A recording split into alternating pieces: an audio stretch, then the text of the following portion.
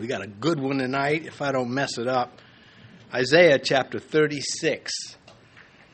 Satan speaks. That's the name of this message. It could have been the devil talks, the voice of the devil, the voice of Satan. I chose Satan because that means adversary, and the Assyrian army that show up, of course, is the adversary of the Jewish people. Very fitting to go with that. Just to give a little coming attraction to what we're going to look at in chapter 36, look at verses 4 and 5, and you tell me if this isn't the voice of the devil. Then Rabshakeh said to them, "Say now to Hezekiah, thus says the great king, the king of Assyria, what confidence is this in which you trust? I say you speak of having plans and power for war, but they are mere words. Now, in whom do you trust that you rebel against me?" Satan speaks. He's speaking through Rabshakeh. Everything he said to the Jewish people in this section is what he has been saying to believers ever since. But first, some background on what's going on here, because this is Isaiah's interlude between his prophecies to the Jewish people and the surrounding nations during the rule of Assyria. This begins his presentation of the fall of Assyria, which he will not see in his lifetime, but he got to prophesy of it in his lifetime. And how this all ends in the next chapter for Assyria is astounding. After chapter 39, we then go into the Messianic prophecies. It has a whole different feel to it than the first 35 chapters. But these 4 chapters, 36 through 39, are about this time in history when the Assyrians had, for the last time, come into Judah, and they had now come up to the gates of Jerusalem, and they will be defeated by God. The significance of King Hezekiah's reign with Isaiah's influence is that Judah did not fall as Samaria did, and that's big because here you have this duo. You have a king who cooperated with his prophet. You have a prophet that loved his king. And the two of them, in spite of all of the apostates that were still in Jerusalem, they prevailed. Jeremiah, again, as I've been mentioning throughout, he will not have this satisfaction of seeing Jerusalem prevail. He will see it be completely destroyed, and he will lament over it in the lamentation of Jeremiah. Now, Assyria's conquest of Judah, again, makes it up right to the walls of the city. But God drew a line there. And as the Bible says of the sea, when God put the sea, the oceans of the world, he said, "You may come this far and no further." The boundaries were set because God is sovereign. Now, added to Hezekiah's problem during this invasion is that he becomes terminally ill. He cries out to God. We'll get that in chapter 38. He cries out to God. And he will be delivered from the Assyrian threat and the illness. He will get 15 years added to his life. Now in Isaiah 38, we get a little glimpse of all this. He said, "And the word of the Lord came to Isaiah, saying, Go tell Hezekiah, thus says Yahweh, God of David your father, I have heard your prayer, I have seen your tears. Surely I will add to your days 15 years. I will deliver you and this city from the hand of the king of Assyria, and I will defend this city." How that must have just been such an encouragement to this man on his deathbed for God to say, "All right, I'm going to heal you from this one, and I'm going to beat back the Assyrian threat." And so this interlude of Isaiah, spelling out the beginning of the end of Assyria, which in their lifetime would have seemed impossible. They were invincible until God again intervened. Years earlier, Hezekiah had paid tribute to Assyria to keep them out of Jerusalem. He caved in. Now, you can't blame him. There's an army coming and he's standing up to them, and then all of a sudden he realizes how grave this threat is, and he buys them off. and it doesn't work. He appeases them, and they, a few years later, they will come back. And I'm going to go over this, the chronology of how things appear to have taken place. 3 sections of Scripture and 1 historical document of the Assyrian king Sennacherib talk about this event. And if the Bible gives 3 sections of Scripture in 2 Kings, 2 Chronicles, and Isaiah, there are lessons that must abound for us. And one of them is learning to identify the speech of the devil. Because if you don't, it will be worse for you and those around you. The opportunities that would be lost by not having that spiritual discernment. Well, the sequence of events recorded in Scripture about this event is not in chronological order. You had a lot of work to get it. It spans over about 20 years. Just the Assyrians besieging and defeating the northern kingdom. And then, and of course, taking them all away and assimilating them into different lands. And that was the end of Samaria and the northern kingdom, but Judah remained. Hezekiah stopped paying Assyria. Assyria responds with an army. Hezekiah caves. Hezekiah gets very sick. He's, of course, recovers. The threat of the Assyrians was just all over the place. Babylonians come and visit him. That really raises the ire of Assyria, and then they really come into Jerusalem, or into Judah, and ultimately Jerusalem. And then God will destroy that army, that Assyrian army. So that's an overview of what's going to happen. This story is in other places I mentioned, except for when you get to chapter 38, Hezekiah writes a psalm to celebrate the healing that God put on his life. And it is the only place in the Bible that it shows up.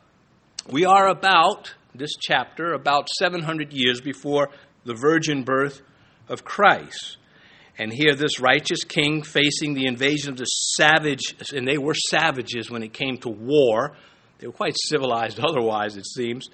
This great king has many lessons for us, and so we go right now to verse 1. Now it came to pass in the 14th year of King Hezekiah that Sennacherib, king of Assyria, came up to Jerusalem, all the fortified cities of Judah, and took them. It's a summary, really, the first chapter of Isaiah, summarizing what's going on. He is the 13th king of Judah after Solomon, and a great man of God. So much for the silly superstition that 13 is somehow an evil omen. Because here he is the 13th, and he was a great man of God, and we see that in so much of what he did. And in fact, he even gives us proverbs that seemingly were lost. We have them show up in the book of Proverbs that Hezekiah preserved for us. Anyway, Sennacherib, it says, king of Assyria. Now, Sennacherib wanted to make everyone in his reach subject to him, as does Satan. He even tried, Satan did, to get the Son of God to subject himself to him. And of course, we read that, and we'll just take it in Luke. It's also in Matthew. Therefore, Satan speaking to Jesus, if you will worship before me, all will be yours. I will enrich you. You'll be better off if you just bow down to me. Satan wants it so much he can't have it. Remember that the next time you're under attack, that he tries to get you to submit to him.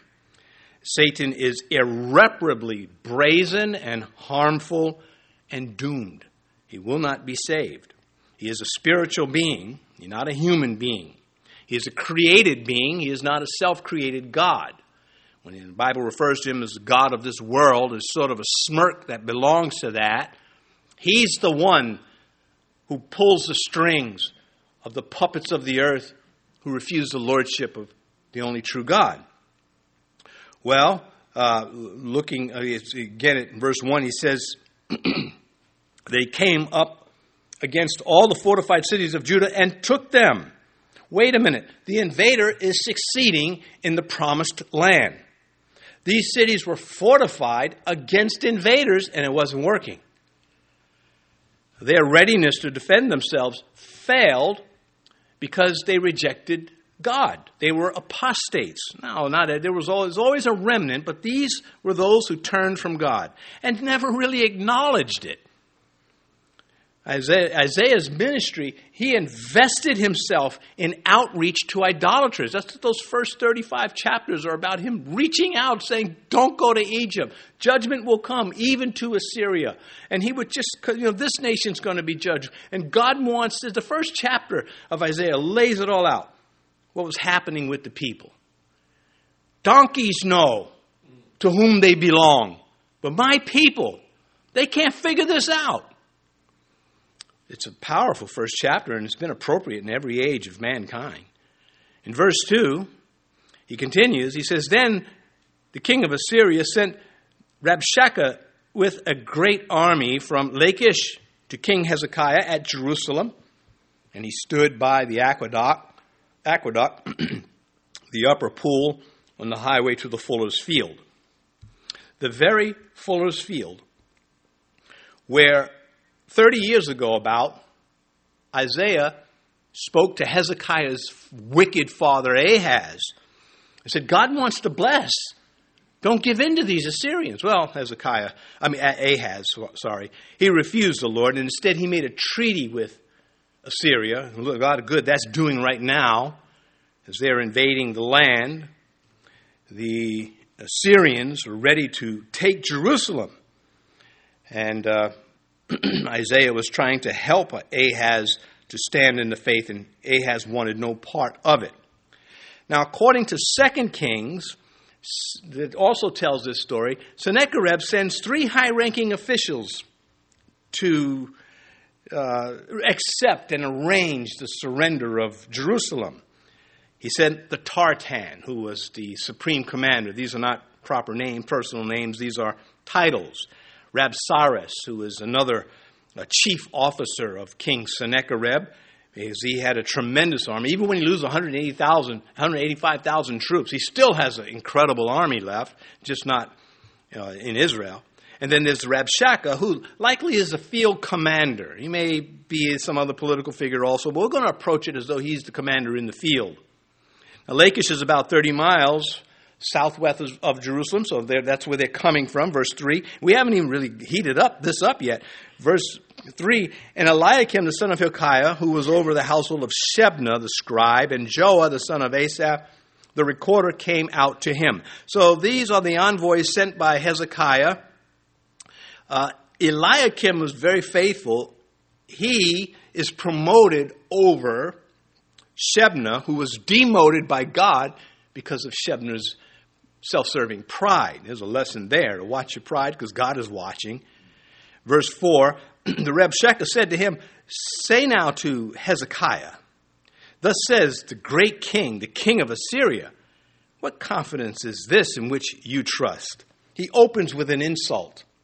It is an insult of omission, rudely omitting the title of king to Hezekiah. And he will not call him king throughout the exchange. Or he'll call Sennacherib king of Assyria.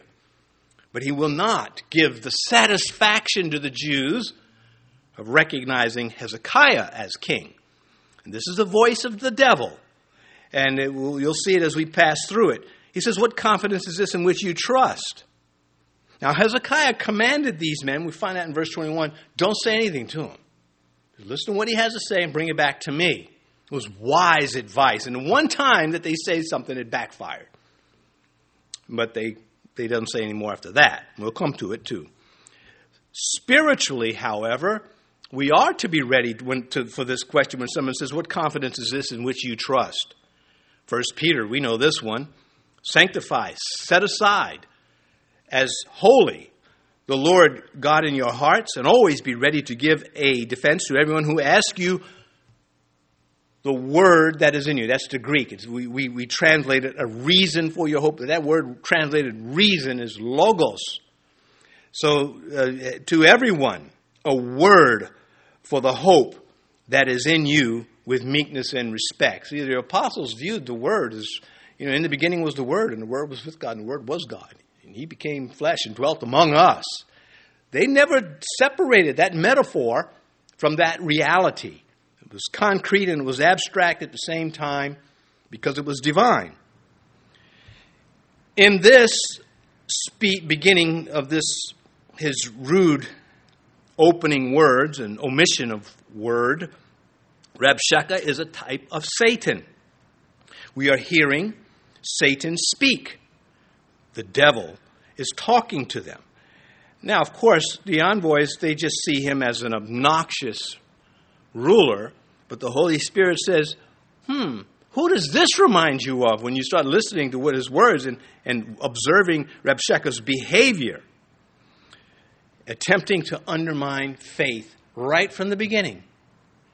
That's a signature move of the devil. It's what he did to Eve, and it worked. This is the voice to all believers through the ages who have set themselves to serve Jesus. He sometimes speaks in a tone of a reasonable devil. He's going to pull that stunt. He's going to give them statistics. And they're supposed to go, ooh. Well, never mind God, you got the stats. They're not going to fall for it. Human reason grants no permission to God to be God on God's terms. He can be God on their terms, which is the meaning of idolatry. Human reason furiously opposes the Bible as God's word to man, and we furiously counter that with, we don't agree with you. In fact, there's a consequence for you not agreeing with us. What do you got? What you got? What is the consequence of me not believing the world? Well, persecution, but you can get that even if you're not a Christian. Anyway, everything Rabshakeh says and the way he says it proves that Satan speaks and that Satan is the author of destroying faith by using words. Because that's what Rabshakeh is using. He's got this big army in back of him too. All mankind gets to hear the devil's words. All mankind gets to see the devil's works. Every time you drive by a cemetery, you are seeing the works of the devil. It goes all the way back to Eden. And surely if you eat of this tree, you're not going to die. Well, a cemetery disagrees with that. Verse 5, I say, you speak of having plans and power for war, but they are mere words. Now in whom do you trust that you rebel against me? Now he knows they trust Yahweh. He also knows there's an element in Judah that is trusting Egypt. He's going to deal with both of them, Rabshakeh is. He's going to use a little bit of the truth to force along his lie, the tour of destruction that he is on. So we come to Christ, we begin our walk with great ambition to serve the Lord, to be obedient to him. Peter had this ambition. Peter answered and said to him, even if all are made to stumble because of you, I will never be made to stumble. And of course, Peter stumbled. Peter was told, but at that moment, the Lord didn't give that a pass. He dealt with it right on the spot. Before the rooster crows 3 times, Peter, you're going to deny me. And here, what we're looking at, when Rabshakeh, or you could say Satan, says to us, you speak of plans for war and power. You talk about serving Christ. You talk about never caving in. You talk about not stumbling. And then we encounter that violent spiritual war, whether it is in the enemy inside or the enemy outside, whether it's external or internal. The flesh, the world, the Satan, we got to deal with all of them. This is what makes the cross of Christ so amazing.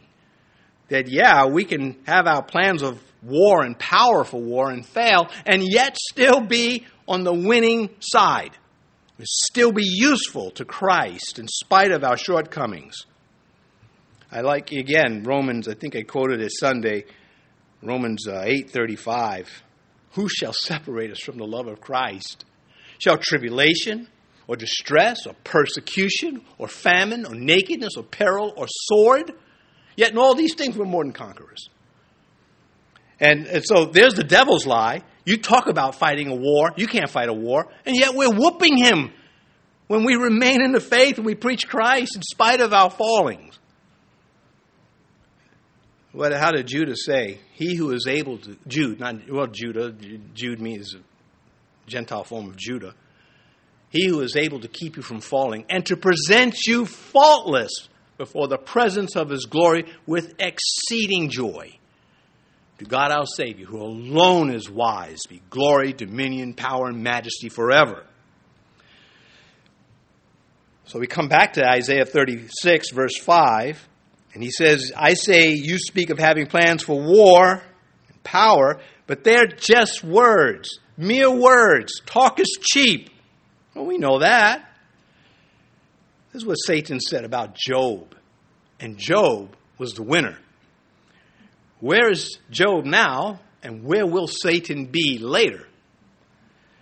So Satan answered Yahweh and said, skin for skin. Yes, all that a man has, he will give for his life. But stretch out your hand now and touch his bone and his flesh, and he will surely curse you to your face. You can hear it.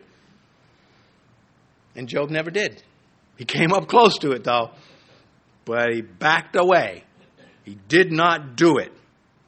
They were not just words. When Job said, though he slay me, I will trust him. When he said, the Lord gives, the Lord takes away. Blessed be the name of the Lord.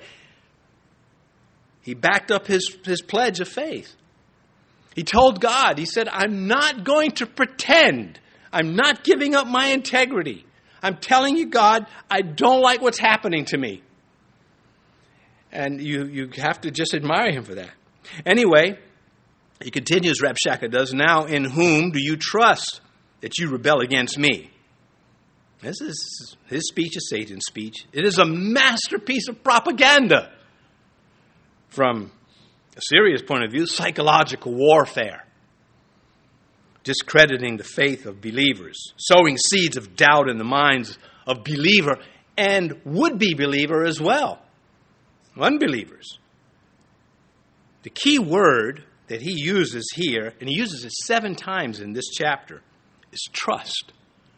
But he's using it he's militarizing the word against trusting God. He wants them to trust in nobody, just save their skin. That's all they got to do. And he's going to come out and say that. Because Satan is brazen enough to say, you're too stupid to not get what I'm saying to you. So I'm going to come out and tell you. And there's nothing you can do about it. We'll come to that. Well, anyway, coming back to this, the Rabshakeh targeting Judah's believers and the apostates. In verse 6, he's going to go at those who are looking for Egypt to come help save them, send military aid from Egypt to help save them from Assyria. Of course, that never happens, so Rabshakeh is going to bring that up. And then in verse 7, he's going to go at those who trust in Yahweh. Satan treats believers as runaway slaves. He is determined to re-enslave us. And if he cannot re-enslave us, he'll be satisfied with just making us miserable in our freedom in Christ. That's what he does. And if you don't learn that, you can diminish your witness. You can hurt your prayer life. Faith in rhythm with God has a defiant response to this kind of stuff. It is always ready to defy back. It is looking for that shot. Is determined to side with God no matter what. No matter how you feel, no matter how the outlook may look, you're still looking to serve the Lord. And Satan can't stand it, but we see it happening even in Israel. Well, actually in Babylon, Azariah, Mishael, and Hananiah, Shadrach, Meshach, and Abednego. In Daniel chapter 3, when the king said, you're going to either bow down to me or you're going to cook. I'm going to cook you alive. You remember, we've seen people jump out of skyscrapers and off of these giant windmills to escape fire. There's one of those windmills that caught on fire, and the inspector was on top of this thing 360 feet in the air. He dove off.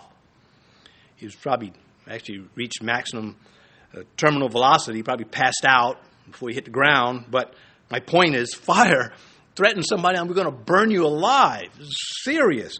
Oh, Nebuchadnezzar, said these men, we have no need to answer you in this matter. You can see them. I don't know. I don't think their hands were on their hips, but I would like it to be. That just, the carnal flair. Anyway, Nebuchadnezzar, we have no need to answer you in this matter. If that be the case, our God, whom we serve, is able to deliver us from the burning fiery furnace, and he will deliver us from your hand, O king. But if not, let it be known to you, O king, that we do not serve your gods, nor will we worship the gold image which you have set up. And all the people were going, ooh. And of course, he is enraged by this defiance. And in that case, they prevailed magnificently. Not even the smell of smoke was on them when they were put in the furnace. But that's not always the case.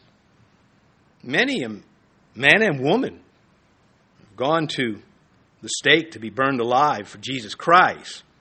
Oh, people have gone to stakes for other reasons too, and burned alive. But it doesn't count. So believers, as believers,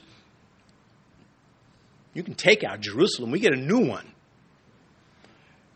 You can take our life, we get an eternal one. None of these things should move us. As Paul said, none of these things move me, nor do I count my life dear to myself, that I may finish my ministry with joy. Verse 6, look, Rabshakeh is still talking. You are trusting in the staff of this broken reed, Egypt, on which if a man leans, it will go into his hand and pierce it. So is Pharaoh, king of Egypt, to all who trust in him. Oh, Pharaoh gets to be called king, just not Hezekiah. Well, here's the part I said. He's first going to target the apostates, because he's looking to break morale wherever he can. They don't want to cross swords. They want the Jews to surrender. And if they don't, then they hope to starve them to death. But they're going to get the city anyway, as they're thinking. Satan has got this persistent determination also. So he singles out those trusting in Egypt's military. He said, you're going to get hurt doing that. Isaiah had already made public his prophecies on this whole thing. And Isaiah 30 and 31, for example, he just slams this idea of going to Egypt for help. So Rabshakeh is not bringing anything new to the table. But that doesn't mean it's not causing fear. It continues, he does. He says, on which if a man leads, it will go through his hand harmed by trusting Egypt. And he says, so is Pharaoh, king of Egypt, to all who trust him. Many of Satan's speeches have an element of truth in them. And that's what we have to learn. They're half-truths, which means they're not true. And is very helpful for him in deceiving human beings. So Paul writes, lest Satan should take advantage of us, for we're not ignorant of his devices. We know what he does.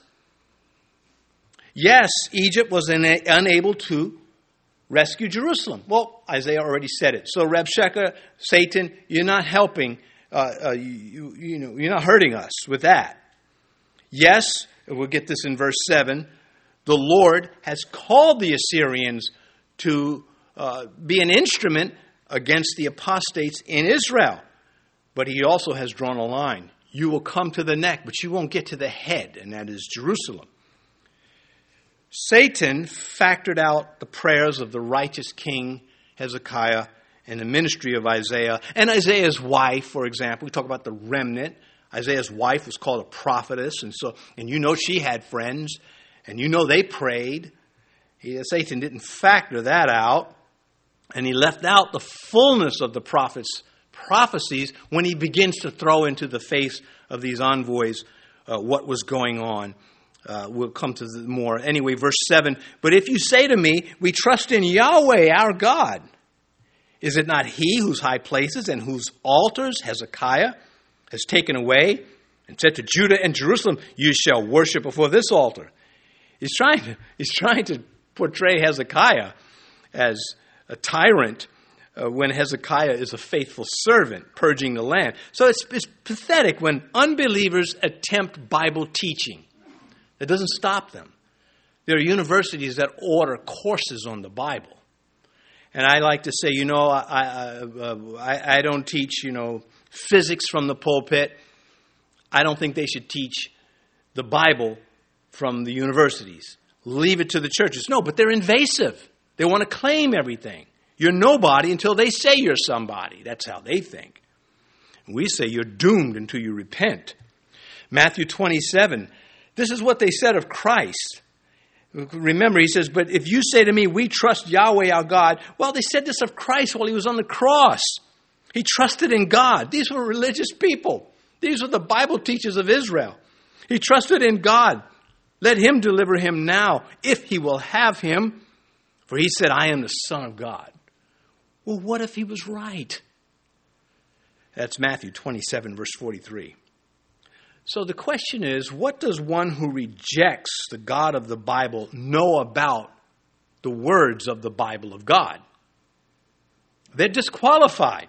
Unfortunately, many people requalify them. Follow them, listen to them. Repeat what they have to say. Become their disciples in churches and out of churches. 2 Corinthians 11, but what I do, I will also continue to do.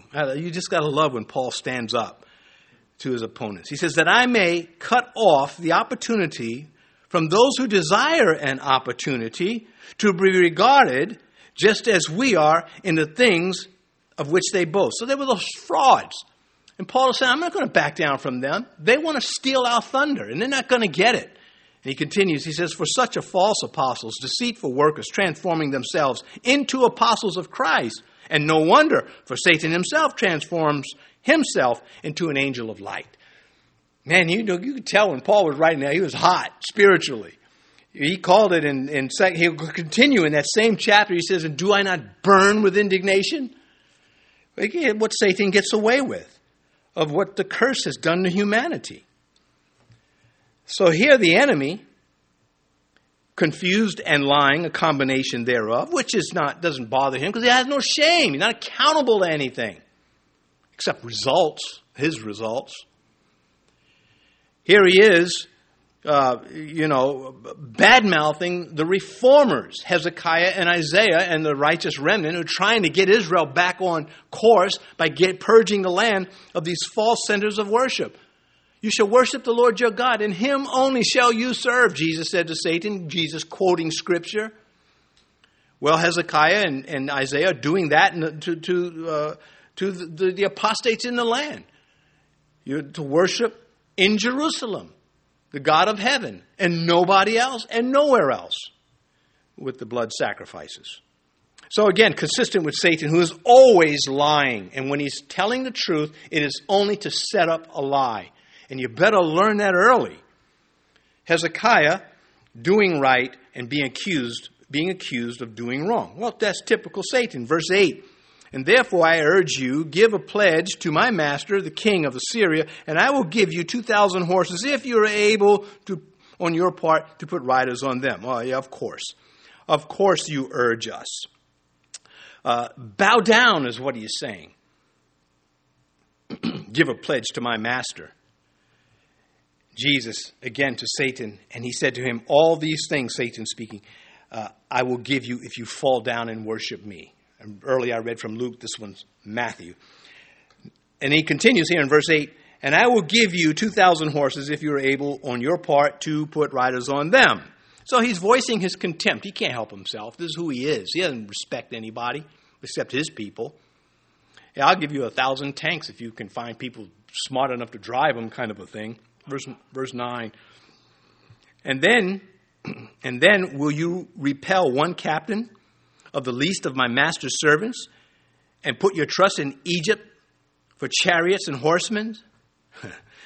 The Jebusites hurled similar insults at David. They did not live to regret it. They died before they got that far. 2 Samuel, and the king and his men went to Jerusalem against the Jebusites. The inhabitants of the land. So this is a story of how Jerusalem became the city of David and how God anointed Jerusalem. And continues, the inhabitants of the land who spoke to David saying, you shall not come in here, but the blind and the lame will repel you. Thinking David cannot come in here. Nevertheless, David took the stronghold of Zion, that is the city of David. So the historian says, yeah, let's leave out the details. Here's the fact. It's David's city now.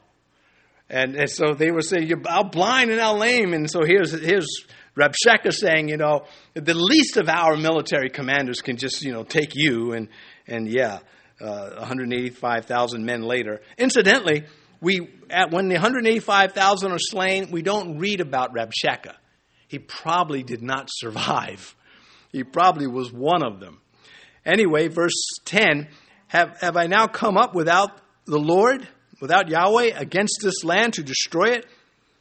Yahweh said to me, go up against the land and destroy it. So he's lying through his teeth. We didn't care. We have politicians. They don't care if you catch them in a lie. They have just no shame. You cannot appeal to their sense of honor or dignity. Because with the wicked, as Zephaniah says, there is no shame.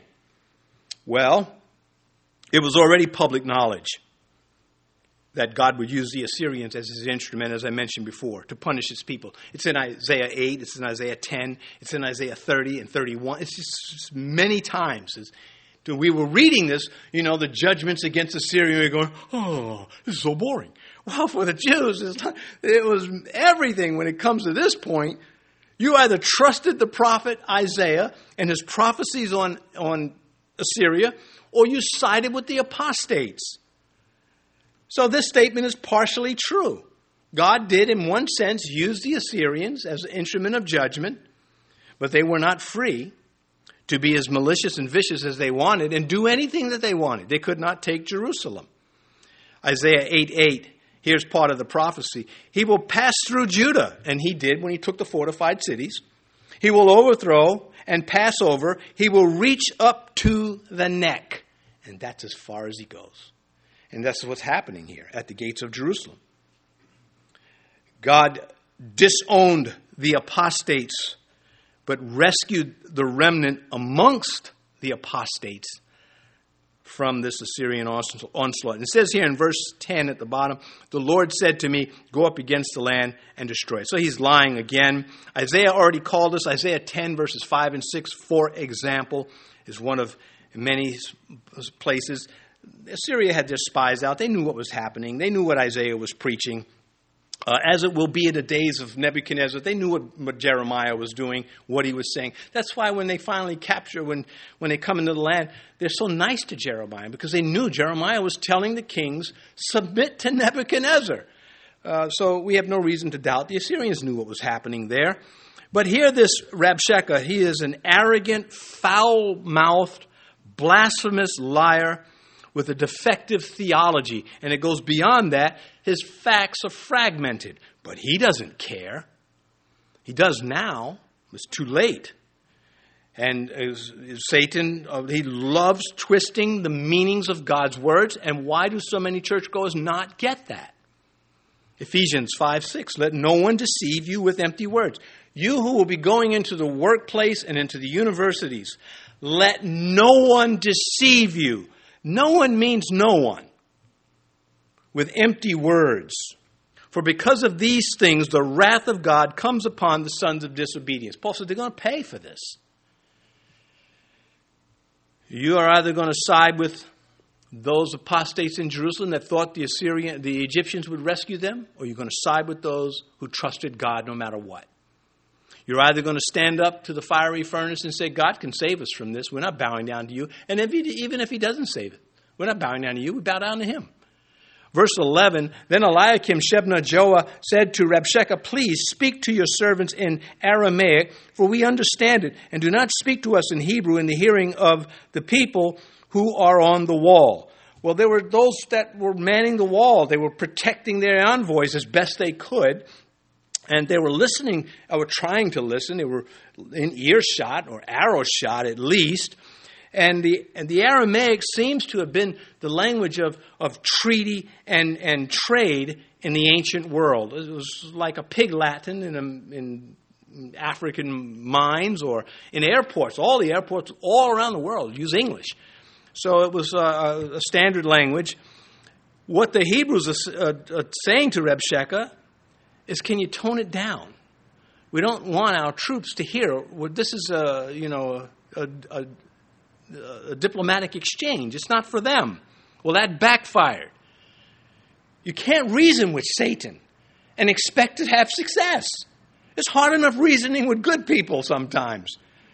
Then you imagine with Satan. Well, verse 12, here's where it backfires. Reb Sheka said, has my master sent me to your master and to you to speak to these words, and not to the men who sit on the wall, who will eat and drink their own waste with you? So we got a lot to say about this. Satan expands his filthy speech by warning the Jews of an inevitable, slow, and awful death, starvation, and death from thirst, if they refuse to surrender. Chronicles rings in on this. Here's what it says about Hezekiah. Reb Sheka. Does Hezekiah persuade you to give yourselves over to die by famine and thirst, saying, Yahweh our God will deliver us from the hand of the king of Assyria? That's the voice of Satan. Your pastor's trying to convince you to trust God? Well, you're going to die of starvation and thirst. You're going to miss out. Romans, again, who shall separate us from the love of Christ? Shall persecution or distress, tribulation, distress, persecution, famine, nakedness, peril of sword. Paul rules out all the big dogs. He says those things aren't going to break our faith. But it's more to it here. He's insisting that the men on the wall have a right to hear what Hezekiah is going to get them into. They have a right to hear that Hezekiah is going to get them killed in an awful way. That's what Reb Sheka is saying. Has not my master sent me to speak to you and to those on the wall who are going to die because of Hezekiah? Talking about the famine, he uses foul language, Satan's terror tactics. I don't think we should miss the head games Satan is employing here, because he does it to this day, of course. The New King James softens the language. The Old King James is closer to the literal Hebrew, and I'm not going to even read it. Maybe if you have the Old King James, you can read it yourself. By our standards, the New King James is vulgar language. It's not when it was written. And we shouldn't consider it vulgar, but the standards of today would. So I'll use the English Standard Translation as an alternate, because it's an accurate translation also. He says, doomed with you, the men on the wall, doomed with you to eat their own dung and drink their own urine. You see the vulgar language Mr. Potty Mouth is using? He's trying to terrorize them into submission. He's showing who he really is. The righteous will pick up on it instantly. The unrighteous, however, would be in turmoil. These are not endorsements, the way that the Bible words these things. The younger Christians must learn to recognize when Satan speaks, how he conducts business. You must be able to identify the genuine from the counterfeit. And the only way you're going to do that is by handling the genuine enough so that on touch you can instantly discern, say, this is not right. Something is wrong with it. So, he said the Jerusalemites would be forced to consume their own body waste to counter the famine that's coming. This is the devil's speech. And the devil dangles suffering before our eyes to get us to cave in our faith. You sure you want to stand up for Christ? You're going to be laughed at. You're going to be fired. You're going to be this. You're going to be that. How about I be faithful? What if Eve had said, wait right here 1 second, and went and got a big rock and clunked him upside his head? Well, violence wasn't around then. She wouldn't have thought of that. But again, she should not have been in the vicinity. And that alone is a lesson. It's like Samson. Samson was a Nazarite. What's he doing in a vineyard where the lion met him? He's snacking on grapes. You can't tell me he's just, I just take them to the vineyard. It's a shortcut. He was where he wasn't supposed to be, if nothing else. Well, verse 13, then Rabshakeh stood and called out with a loud voice in Hebrew and said, hear the words of the great king, the king of Assyria. See, there's the backfire. They asked him to tone it down. He's going to shout it out with a loud voice now. So potty mouth gets louder. He gets a microphone, demonstrating again the futility of reasoning with the devil. You don't have to reason with him. We stand firm. We deliver a message. We're not discussing a situation when we preach the gospel to people. We are delivering a message. Here's a telegram for you from God. It says, unless you repent, Luke 13, you will likewise perish. That's the message. Have a nice day. Well, of course, we don't leave it at that. There's so much more. We hope the door's open. Well, we continue to verse 14. Thus says the king, do not let Hezekiah, he's shouting this out, deceive you, for he will not be able to deliver you. Very Satan-esque, is it not? God can't save you. That's what he's saying. Well, what was the response of the men in Daniel's chapter 3? So, that was their response. Very simple. Even if he doesn't know king, we're not bowing down to you. It ain't happening. Verse 15. Nor let Hezekiah make you trust in Yahweh. Excuse me.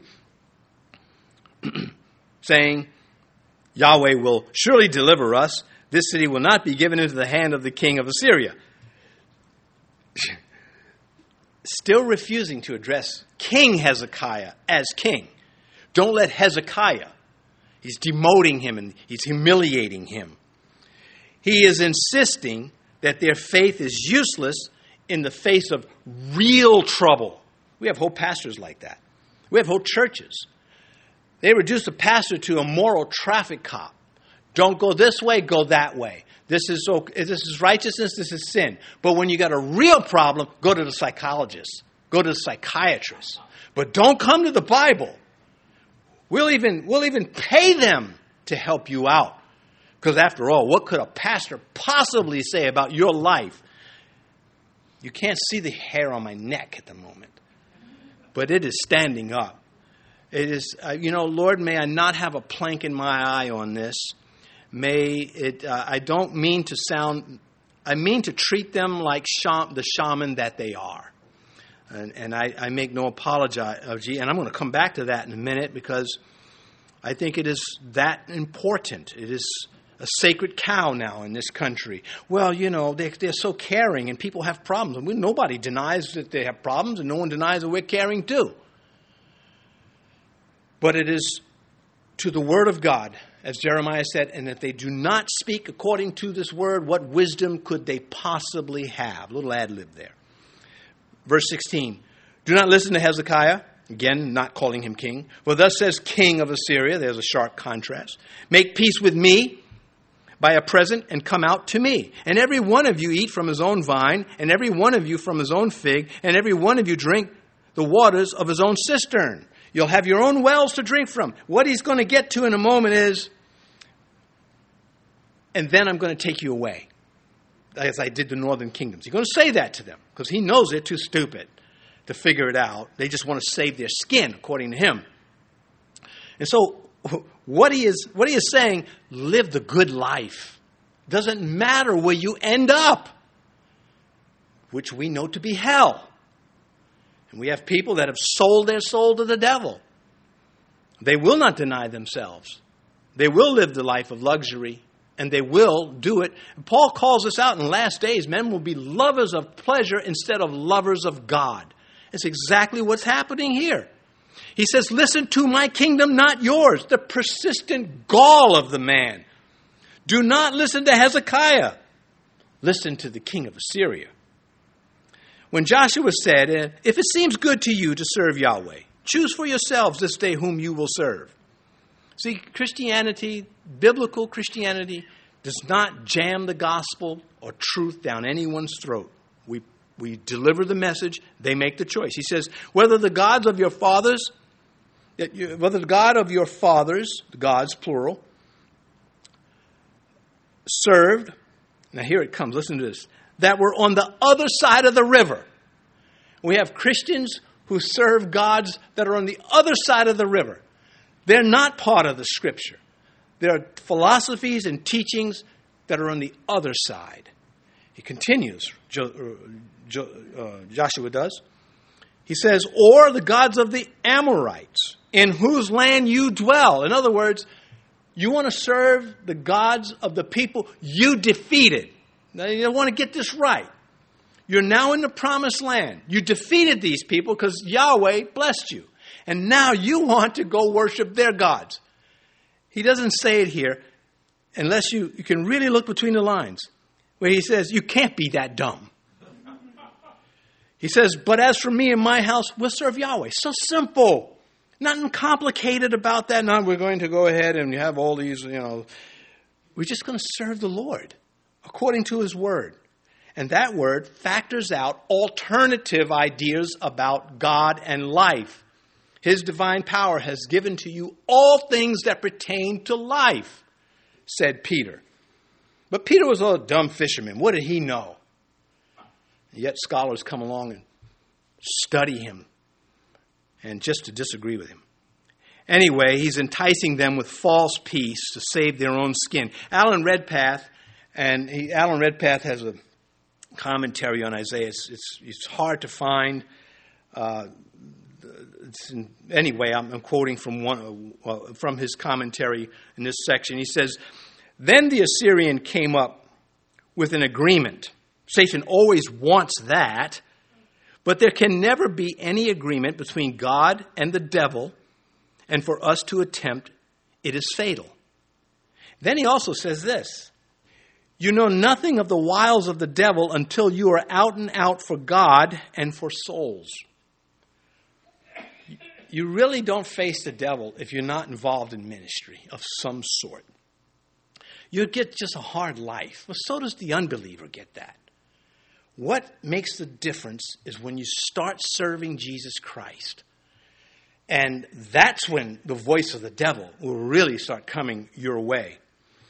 With all sorts of things. I'll give you an example. There was a guy on an island, stranded for 10 years. And finally, had seen no human for 10 years. They find him. And they're on the island and they're talking with him. They're rescuing him, of course, taking him off. And he's got these 3 huts. And he said, what are the huts? He said, well, this is where I live, this one here. Well, what's this one? This is where I worship. Well, what's the third one? That's where I used to worship. I don't go there anymore. You see that mindset? It's a joke. But it is practiced every single Sunday in America. Every single Sunday, somebody leaves a good church. And there's no way to stop it. I don't even know why I'm talking about it. Verse 17. Until I come and take you away to a land like your own, a land of grain, new wine, a land of bread and vineyards. You hear that? Now he gets to it. Captivity for cowardice. Turn on God, and I'll make you comfortable somewhere else. He just told them you can have your own vine, your own cisterns, but he doesn't really mean it. It's just like Satan. Just bow down to me. I'll give you the kingdoms of the world till you die. I can't take you any further than that. If we find ourselves leaning towards cowardice, run towards Christ. That's the antidote. Proverbs 18:10. The name of the Lord is a strong tower the righteous run into, and they are safe. The devil, so impudent enough to share with his victims just how stupid he thinks they are. That's what he's doing here. You want your vineyards? You want your... Just have it. Surrender to me until I take you away. And you're so stupid, you're going to buy what I'm telling you. And we see it happen. And it shouldn't happen. Just remain with this in the simplicity of the gospel. Not a simpleton, but in the simplicity of the gospel. Verse 18. Beware lest Hezekiah persuade you, saying, Yahweh will deliver us. Has any one of the gods of the nations delivered its land from the hand of the king of Assyria? Incidentally, in verse 17, he's telling them, look, I'm telling you in such a way that if any of those prophets come back and try to encourage you, it ain't going to work. So I should have pointed that out. Verse 17, do not listen to Hezekiah and the king in verse 16. And so he's trying to just prime them, prep them for anybody who might encourage them against his lies. Satan does the same thing. Now remember, when you go back to that church, that pastor's going to try to undo what I'm telling you by telling you about the Bible. Yeah. Verse 18.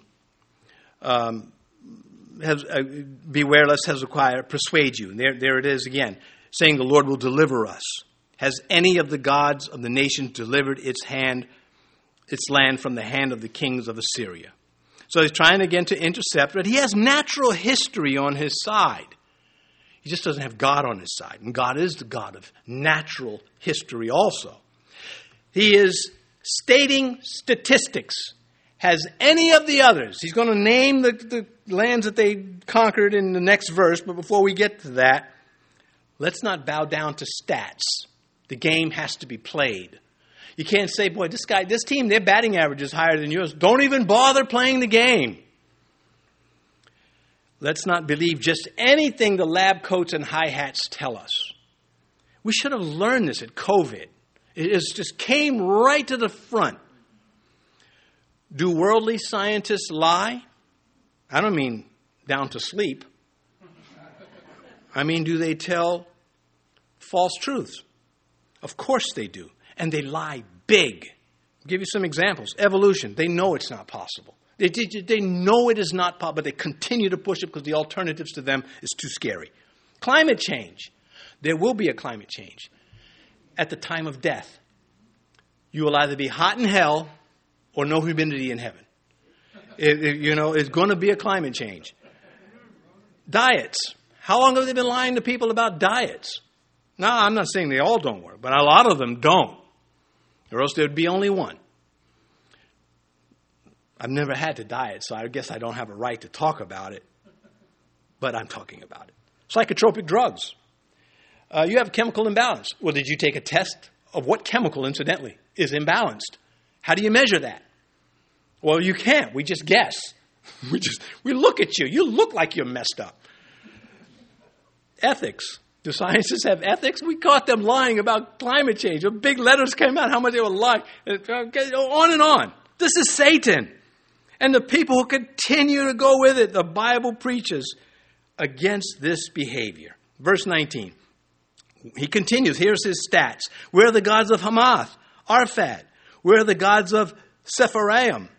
Indeed, have they delivered Samaria from my hand? Well, first off, those gods are where they always have been in the imagination of men lying to themselves. They're not real. So this is a false comparison. It is misinformation. It is misapplication of information. Satan doesn't care about that. You can bust him straight out.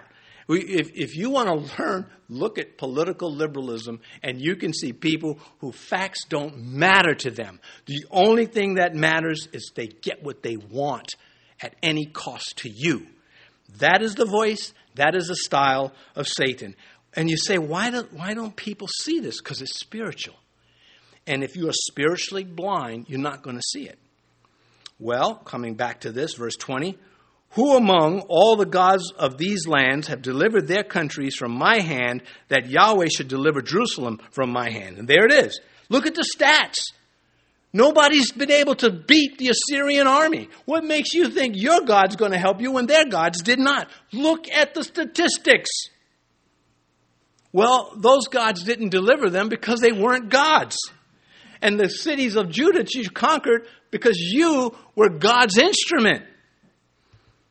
At some point, human reason against God drifts into blasphemy. You find somebody that starts out very polite with why they don't believe the Bible. Give them a little time, and they will start the blasphemy. They will strike out against Christ because it's the voice of the devil behind their philosophies. Hezekiah knew why those places were defeated. And he tells us in chapter 37. Here we go, verse 18. Truly Yahweh, the kings of Assyria, have laid waste all the nations and their lands. So he says the stat is right, but not the reasoning. Then he continues, verse 19 of Isaiah 37. and have cast their gods into the fire, for they were not gods, but the work of men's hands, wood, stone. Therefore, they destroyed them. So here's Hezekiah. He's got his theology in place because he got Isaiah as his buddy. And he's submitted to that. And Isaiah is submitted to Hezekiah as king. You're the king, you run the nation. But if you mess with God, I'm going to set you straight. And Hezekiah is like, I'm good with that. They don't come out and we don't have that exchange in print, but that's what it ends up being. And so here Hezekiah is saying, yeah, Assyria wiped out those people because they have false gods. And he got the Jewish cities because they were apostates. But he's not getting Jerusalem. The combatants of Jesus Christ regularly lump him in with all the false gods. And that's what Rabshakeh is doing here. Oh, Jesus is just like any other system of religion. Yeah. If you go to your grave thinking that, you're going to find out the hard way, like that outlaw on the cross that wanted no parts of Christ. And that's what he got in the end. No parts of Christ. He's in hell. But the other one went to paradise. To them, Jesus is just another god. And as with the Assyrians, they don't have to worry about him. That's what the Assyrians, we don't have to worry about Yahweh. He's not a real God. He's like any of the other ones. Well, that night, 185,000 of them became bird food. Verse 21, but they held their peace and answered him not a word, for the king's commandment was, do not answer him.